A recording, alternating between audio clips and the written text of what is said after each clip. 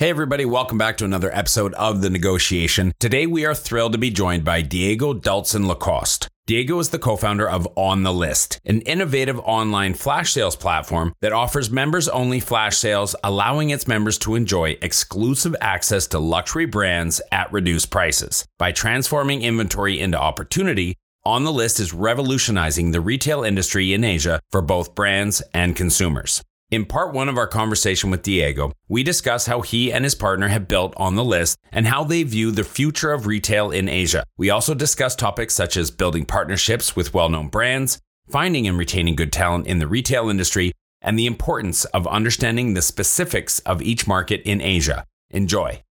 Now we are lucky to be in a situation where it's easier to get access to the people, but then to convince them to work with us, it's still a challenge for some of the brands. And so the most important part is to get to know them and to really understand what are the challenges they're facing. Of course, concerning On the List, it's all about the stock, the excess inventory that they have at the warehouse. But we try to talk not only about that, we want to really understand their day-to-day life, about really as a president, managing director of a brand in Asia, what are the really like the big concerns and in a way, if there's any connection, any best practice that we can share, they will love it. Home to over 4 billion people, the Asia-Pacific region boasts one of the most powerful consumer markets on the planet. Not only is it home to half of the world's under 30 population, but it's also home to more than half the world's internet users. It's a market that no globally minded organization should ignore. But entering markets like China, Japan, or Southeast Asia is no easy task. Just ask the likes of Microsoft, Google, Uber, and Facebook. However, times are changing, and with the right partners, doors are slowly opening as more and more companies find success growing their key markets in APAC. I myself spent 8 years in China, mostly as a venture capitalist, helping early-stage tech companies grow in the Asia-Pacific market successfully. This show is dedicated to uncovering and examining successful Asia market entry and growth strategies by interviewing the experts who've done it before and truly understand what it takes to be successful in the region. My name is Todd Embley, and welcome to The Negotiation, brought to you by WPIC Marketing and Technologies. Diego, welcome to the show. Thank you, Tom. Pleasure to be here. Okay, so where in the world are you today? Obviously, we're recording you remotely. Where are you sitting right now? This week, I'm in Singapore. I'm usually based in Hong Kong, and I'm in Singapore. We have a team here of 25, and we have a beautiful showroom in the CBD. So I'm in Raffles Place right now. Yeah. And what does CBD stand for? So it's where all the offices, all the it's like the business district, right? Exactly. Yeah. Central business district. Yeah. And it's funny because like a lot of cities in Asia have that CBD, right? I think in a lot of places they would know it. So you call Hong Kong home usually? Correct. Hong Kong. Okay. A little bit about yourself and the work that you do. So I'm Diego, French and Mexican. I grew up in Mexico for 6 years and most of the rest of my life in France. I've met Delphine 11 years ago. So I'm mentioning Delphine because we're a couple and partners. We have 2 little boys, Pablo and Gavin, and we started On the List 7 years ago in Hong Kong. So we organize friends and family sales for many different brands, a lot of luxury brands, LVMH, Kering, but also more lifestyle brands like VF Group, also cosmetics or other categories of products. And the idea is really to help them to get rid of the excess inventory that they might have by giving access to On the List members to those friends and family sales where they get the best deal in town. Okay, awesome. Yeah, we're going to dive into a lot of how that works and how you've been able to build it up, how you've been able to build a team of 25 in Singapore, which is not next door to Hong Kong. Tell me a little bit about how you ended up in Asia, and why don't we add a little spice to that? Tell us a little bit about how you found your partner and co-founder, how you and Delphine met as well. So we've met in Paris via the university. And we decided to move to Hong Kong because Delphine was working with a brand called Fago, and I was working with The Couples, and we were coming a lot to Asia for business trips, and we love it. And we decided to try to really push internally in the companies we were working with to move to Asia, and that happened. And yeah, we just love the life here in Hong Kong. You have both the business excitement and personal life that people might not know, that is super cool, with really a lot of hiking and natural landscapes we really love. Okay, so let's go back. I want to go back to the lightning strike, the spark. How did you come up with this company, right? Like, what were you guys up to? What were you doing? What were the early stages of those conversations between you two that you really started to feel like you hit on something? And then how did you build that out and build out that vision as it started to progress? So Delphine and myself, we were working for brands more on the distribution side, like looking for new partners, looking for new stores, and that's how we started and arrived in Hong Kong. And she was facing at one moment some inventory excess that she needed to get rid of. Flago being super into sustainability, like it's really part of the DNA of the brand. They plant a tree each time they sell a product. It was impossible for them to move the inventory back to Europe because of the impact that the logistic might have. So they said, no, you have to find a local solution. Of course, destroying was even less the possibility. So we organized a garage sale where all the revenue went to a charity.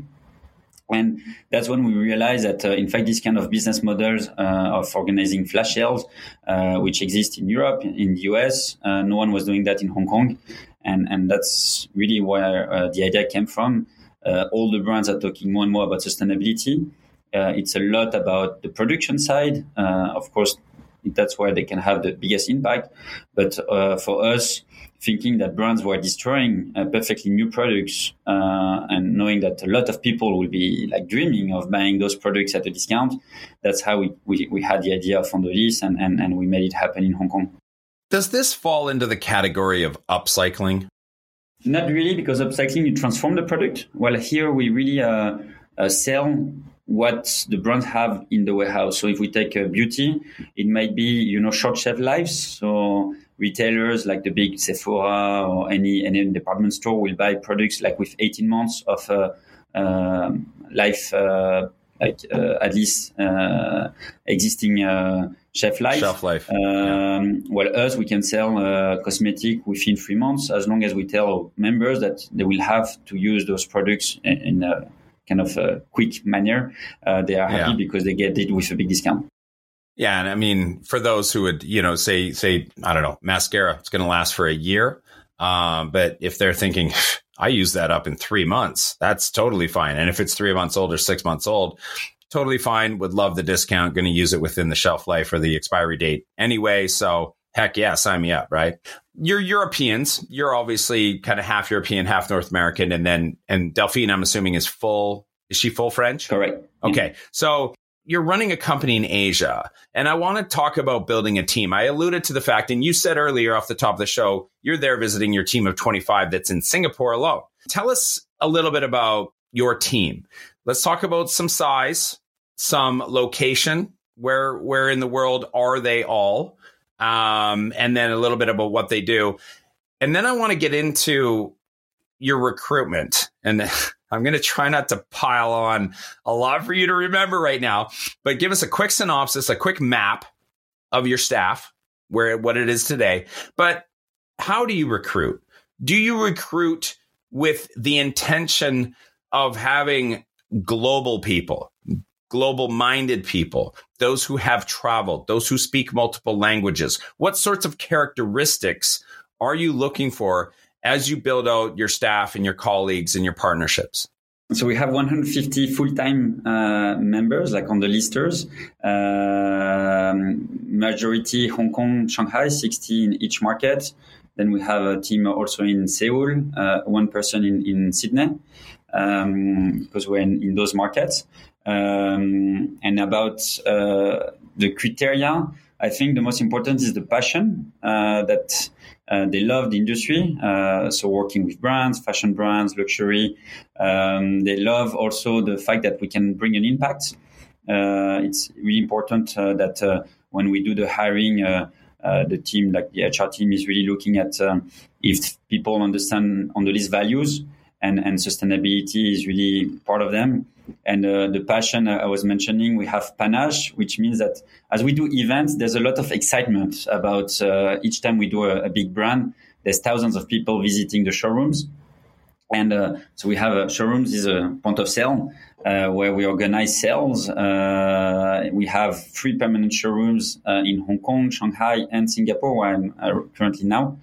And so this excitement about the events we organize means also some stress, some kind of we need to be agile, flexible, and it's not always the case when you do the recruitment to easily detect if people will have this mindset of being able to take decisions kind of on the go, not to be like too worried because of course things might not be exactly as we plan. And so that's really what we're trying to look at when we're hiring some people. So to your point, yeah, people who travel, who've been more exposed to different cultures might be facing better this kind of situation. But not only, we have a lot of team members that have been based in those markets and not necessarily been able to live abroad, and they adapt pretty well to those situations. So we try to have really a mixed culture and to, of course, then it depends on the skills of the different jobs. We have marketing, we have BD, we have ops, we have e-com, the function supports like HR, finance, IT. So there's a lot of different roles and of course we're hiring. So if anyone is interested to join us on the podcast, don't hesitate to contact me. I love it. Yeah, absolutely. Do self-promote, self-ask, whatever you're looking for, what you need. Like, this is a great platform for that. I highly encourage it. All of our guests. I mean, we're going to get into that, hey, you know what? Why not? Let's drop it right now. Where do people go if they want to jump on and enjoy what On the List has to offer? There's a Join Us section on the website where people can discover more about what we do, the values of On the List, and of course, the positions that are open. So that's pretty... And then on LinkedIn, on the classic platforms. We're going to drop the link. We'll have it in the show notes and we'll have it, in the comments below and things like that. But what is the website? onthelist.com, all attached. Onthelist.com. Okay. Onthelist.com. Awesome. I mean, why wait till the end of the show to drop that? We're going to put it up front. Then more people are going to be, inspired to go look down. When I used to live in Asia and I was living in Shanghai, I worked with a lot of startups and I worked in the world of entrepreneurship and investing in early stage tech. Was working with this fantastic organization of people who were at this thing called Techie Zoo. And we wanted to do a weekend hackathon. We kind of wanted to be almost an anti-hackathon where we weren't focused on kind of outcomes and success as a measuring stick to see who won. But we were actually almost leaning in on who could fail the most over the course of a weekend, AKA learn the most about their proposed solution or platform or app or whatever it was they wanted to do. And we called it Fail Faster. That was the name of our hackathon. And even if at the end of the weekend you said, we have learned this is not a viable business for all of these reasons, and you had all of this amazing data that you had gathered by talking to customers and people on the street about that, you could still win, even though your company wasn't viable. So it was very different. And so I wanted to ask you something that I don't actually ask a lot of people, but I want to know about your failures. And I would like to see if you'd be open enough to talk a little bit at the beginning here about some potential major missteps, because, that you can Google how to tile a bathroom floor, but you can also Google what mistakes not to make when you're tiling a bathroom floor. And I'm telling you, the second one will teach you more than the first one. So I thought maybe I would ask you, what are some of the mistakes, some of the missteps, some of the things that you would have done differently on this journey that you've been on? I wish we didn't have mistakes, but every week we have small little glitches. But of course, the biggest ones were when we had really serious concerns about being able to open the cell. So IT has been sometimes facing issues, or just having short staff, people being sick, calling sick the day of a big event. And so we had to find friends to be able to operate the sale. So at the end of the day, it's just how you react to those challenges that you might be facing. The partners, so the first partner for us, it's the brands that we're working with. So as long as we are transparent, we tell them, okay, that's the situation. What do you want us to do? This is option one, option two. And at the end, they decide and they know that, okay, we're doing our best to make it happen and to cover whatever we are facing. I think this is the most important, is to talk to your stakeholders. So of course, first is the team and to find a solution together. And then is the partners that, so of course the brand, and first then the members who's invited to the sale. If we have to cancel and to postpone the sale, or if we are just having short staff and it means there's going to be more line at the entrance, at the cashier, or like it's not going to be as perfect as we want. But as long as we tell them, okay, we are really sorry, please, this is really unexpected. It's not what we want to offer you as an experience. But unfortunately, today, that's the situation. People are pretty forgiving and they're pretty nice. And it reminds me the advice that we received from Fred, so one of the founders of Fagwo, where Delphine started her career. Is that when you have an idea as an entrepreneur, don't wait to make it big. Just do it as soon as you can and hear the feedback. And of course, it might not be as you want, but at least you will be able to bring it to the direction that everyone wants, not only you, but also your team, your customers, and that's really important. So mistakes will always happen, and as you mentioned, you learn a lot from it, and that's the most important. Is once you face this kind of urgent situation, then to take the moment to sit down to learn, okay, why this happened, how we can avoid it in the future, and to put in place processes so that it will never happen again. Nice. Okay. Yeah. I definitely appreciate that. You know, it has to be hard sometimes, you know, especially with your partners or your brands, when you're saying, listen, this is going to be amazing. It's going to be awesome. You're going to love this. It's going to go brilliant. But in case it doesn't, we have to have a couple, just in case, you know, these is some precautions and some procedures if XYZ maybe happens. And I'm sure, you know, along the way, this is how you build your scripts. So, you know, this is where your customer service scripts comes from. If you've got long lines or if there's payment transaction issues or something like that, you start to build out all those scripts of what to say and how to handle it, you know, and you start to infuse that into your customer service training or your sales training or what have you.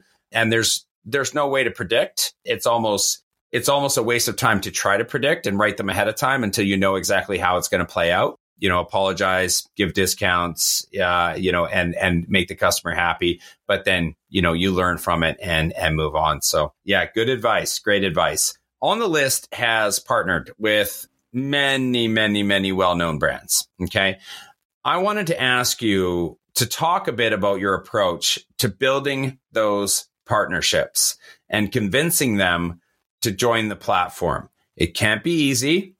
I'm wondering if there's some nuggets, if there's some gold, some advice that you have. How do you go about this in trying to convince and sway them, or if they have concerns or objections, how you overcome them? What is your world of partnership building look like? Or maybe it's just super easy for you and you don't even have to work that hard. I don't know. Tell us. No, it's never easy. I wish again. It's take time. It's a lot of perseverance because of course everyone is super busy. So it take some like resilience to be able to meet the right people and to get to know them. But now we are lucky to be in a situation where it's easier to get access to the people, but then to convince them to work with us, it's still a challenge for some of the brands. And so the most important part is to get to know them and to really understand what are the challenges they're facing. Of course, concerning on the list, it's all about the stock, the excess inventory that they have at the warehouse.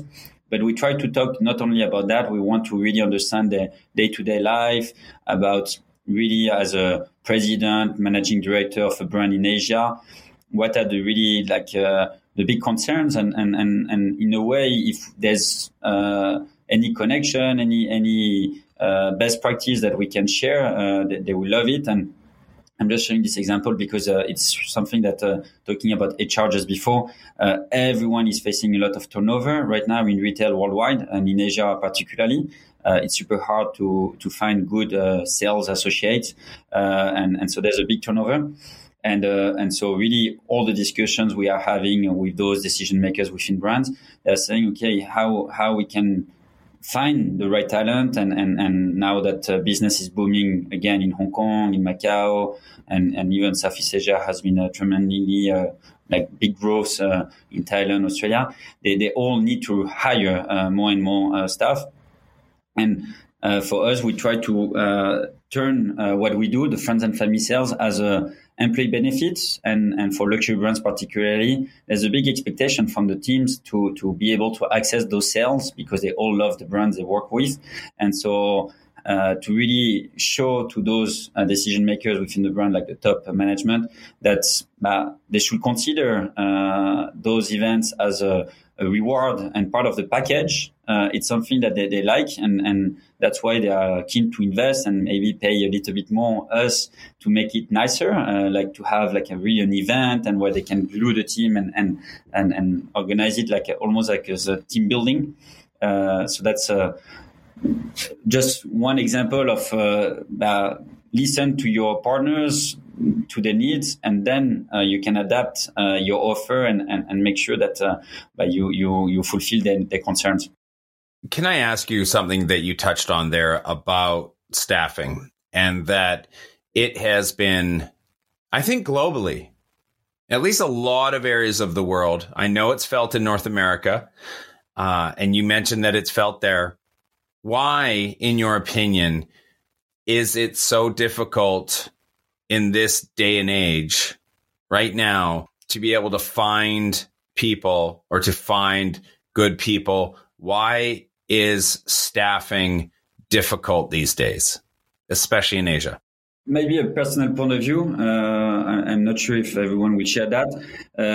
I think there was a kind of unfairness during COVID because front staff, people in stores, didn't have the same flexibility as the people back office, like anyone working in a corporate world, about working from home. Because of course, if you're in a store, you have to be there to sell. Even though there was a lot of techniques to sell with distance and with whatever tool on your phone, you still had to go to the stores and to meet people, which means more risk to get COVID. And I think this kind of attitude. So I think the brands that were trying to protect the retail teams as much as possible, they are the ones that are today more respected and with less turnover. And I think this kind of inconsistently people remind it, and that's why they believe that, okay, why should I go back to a brand that asked me to continue to work in retail while they were giving a lot of flexibility to their office team. So that's why for us it has been always a big debate on how we should treat differently the retail team versus the office team. And we try to minimize as much as possible the flexibility and to make sure that everyone was on the same boat and supporting as much as possible the showroom's retail team. How has it changed for you over the last 3, 4, 5 years as far as what lands good talent? How do you attract good talent? How has that changed over the last 5 years? Because it's a third of a generation or a quarter of a generation changeover. But, we've had obviously the pandemic. We've had some tensions between North America and Asia. Of course, we know what's going on in Eastern Europe right now. We've had some recession type talks and whatnot, especially going on in North America. There's been some hiccups with regards to global manufacturing and distribution. So it hasn't been a normal 3 or 4 years. It's been a lot in a small amount of time. And I think it has changed people. I think it has changed what they care about. I think it has changed what they look for. Maybe before, I really cared more about salary. Now, yeah, salary, very much the last thing on my list of what I care about. I look for other things. How have you seen that stuff change? And what have you guys done at On the List as far as changing what you offer and what you're trying to improve as far as benefits or package or culture or days off or work from home or whatever it is? What have you been seeing, and how have you at On the List had to adjust? I think salary in Asia is still important, but us, as we cannot necessarily align with the big groups because we might compete sometimes in some roles with the luxury brands. What we always offer is the experience. That's why we also have a pretty young team that is really eager to be facing more responsibilities and get more exposure. And that's really what we are offering. It's like we work with so many different brands, so many different categories. Every week is a new event. So they can really test and put ideas in place a lot. And I think when you start your career, it's amazing to be able to take decisions and to see immediately if those are the good ones and the impact you are bringing towards the business. And in addition to that, I think the younger generation is also more and more keen to work for companies that are doing something right in terms of the community and the planet. So we just became a B Corp last year in Hong Kong. Even though it's not that famous, still in Asia, we are only in Hong Kong. We are between 10 to 15 companies, whatever industry, that are B Corp. It feels like people are curious and they want to know more about it.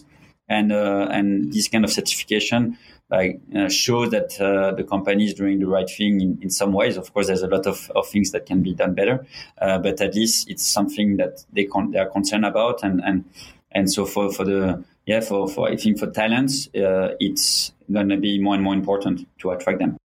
It's interesting. I know that I'm throwing a bunch of stuff at you that you had no idea was coming. What was the main driver for you to actually go after the B Corp certification?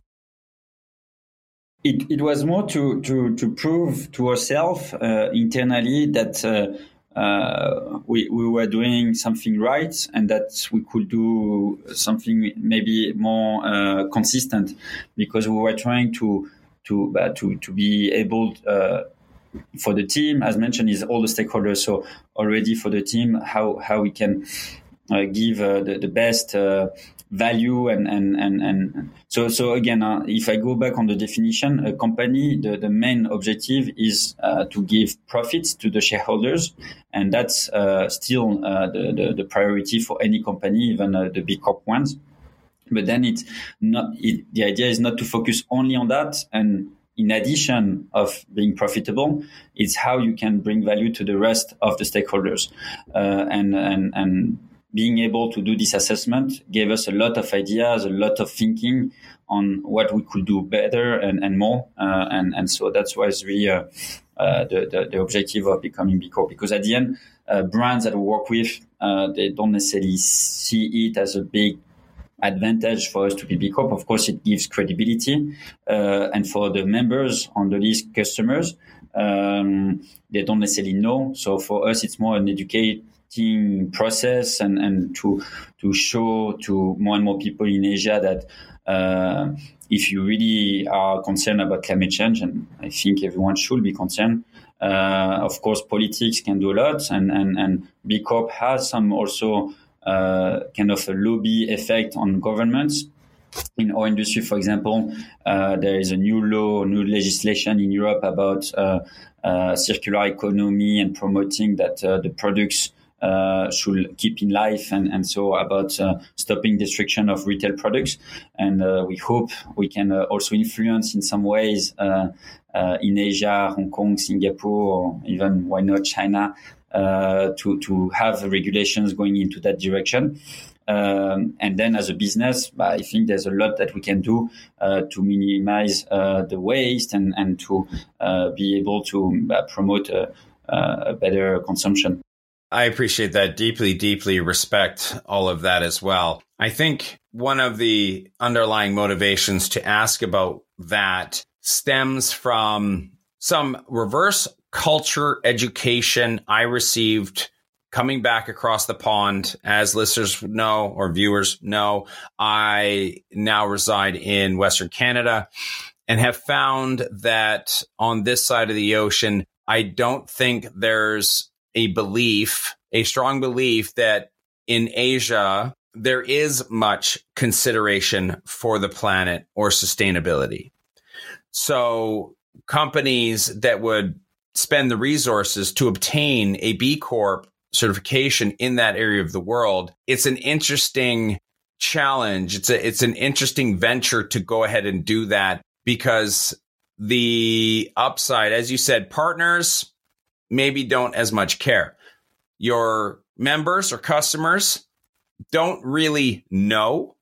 So again, you're pioneering that information towards them. So it is more, I think, maybe internally for the company, for yourselves, and for your ability to join a more global or a wider movement locally to have some impact and effects politically, and to leverage the success and the size of your business, which is not that small at 150 people, to see what you can be doing to impact change. Thank you. I don't know what to add. No, that's good. I mean, that was just a really long-winded summarization, I think, of what you already clearly said. So apologize for going over it again. But again, very much respect and commendable work that you're doing. And I appreciate that you went out of your way to do all of that without a clear path to seeing more profits and revenue from it. It was not an effort that was driving that bottom line. Although you are designed to drive profits for shareholders, you still went ahead and did that. So I really hope that down the line, it does actually help that as well. Growing a company is hard. Doing it in a foreign market, exponentially so. The best piece of advice I can give you is not to do it alone. When you start looking at the Asia Pacific region for further expansion possibilities, and I sincerely hope you do, make sure you choose the right partners to do it with. My good friends at WPIC Marketing and Technologies have almost 20 years of experience helping brands, just like yours, enter China, Japan, and Southeast Asia. I hope you enjoyed this episode of The Negotiation, and if you're interested in being a guest or want to connect with me or any of our team, please reach out to us at podcast@wpic.co, and be sure to rate, comment, and subscribe wherever you get your podcasts.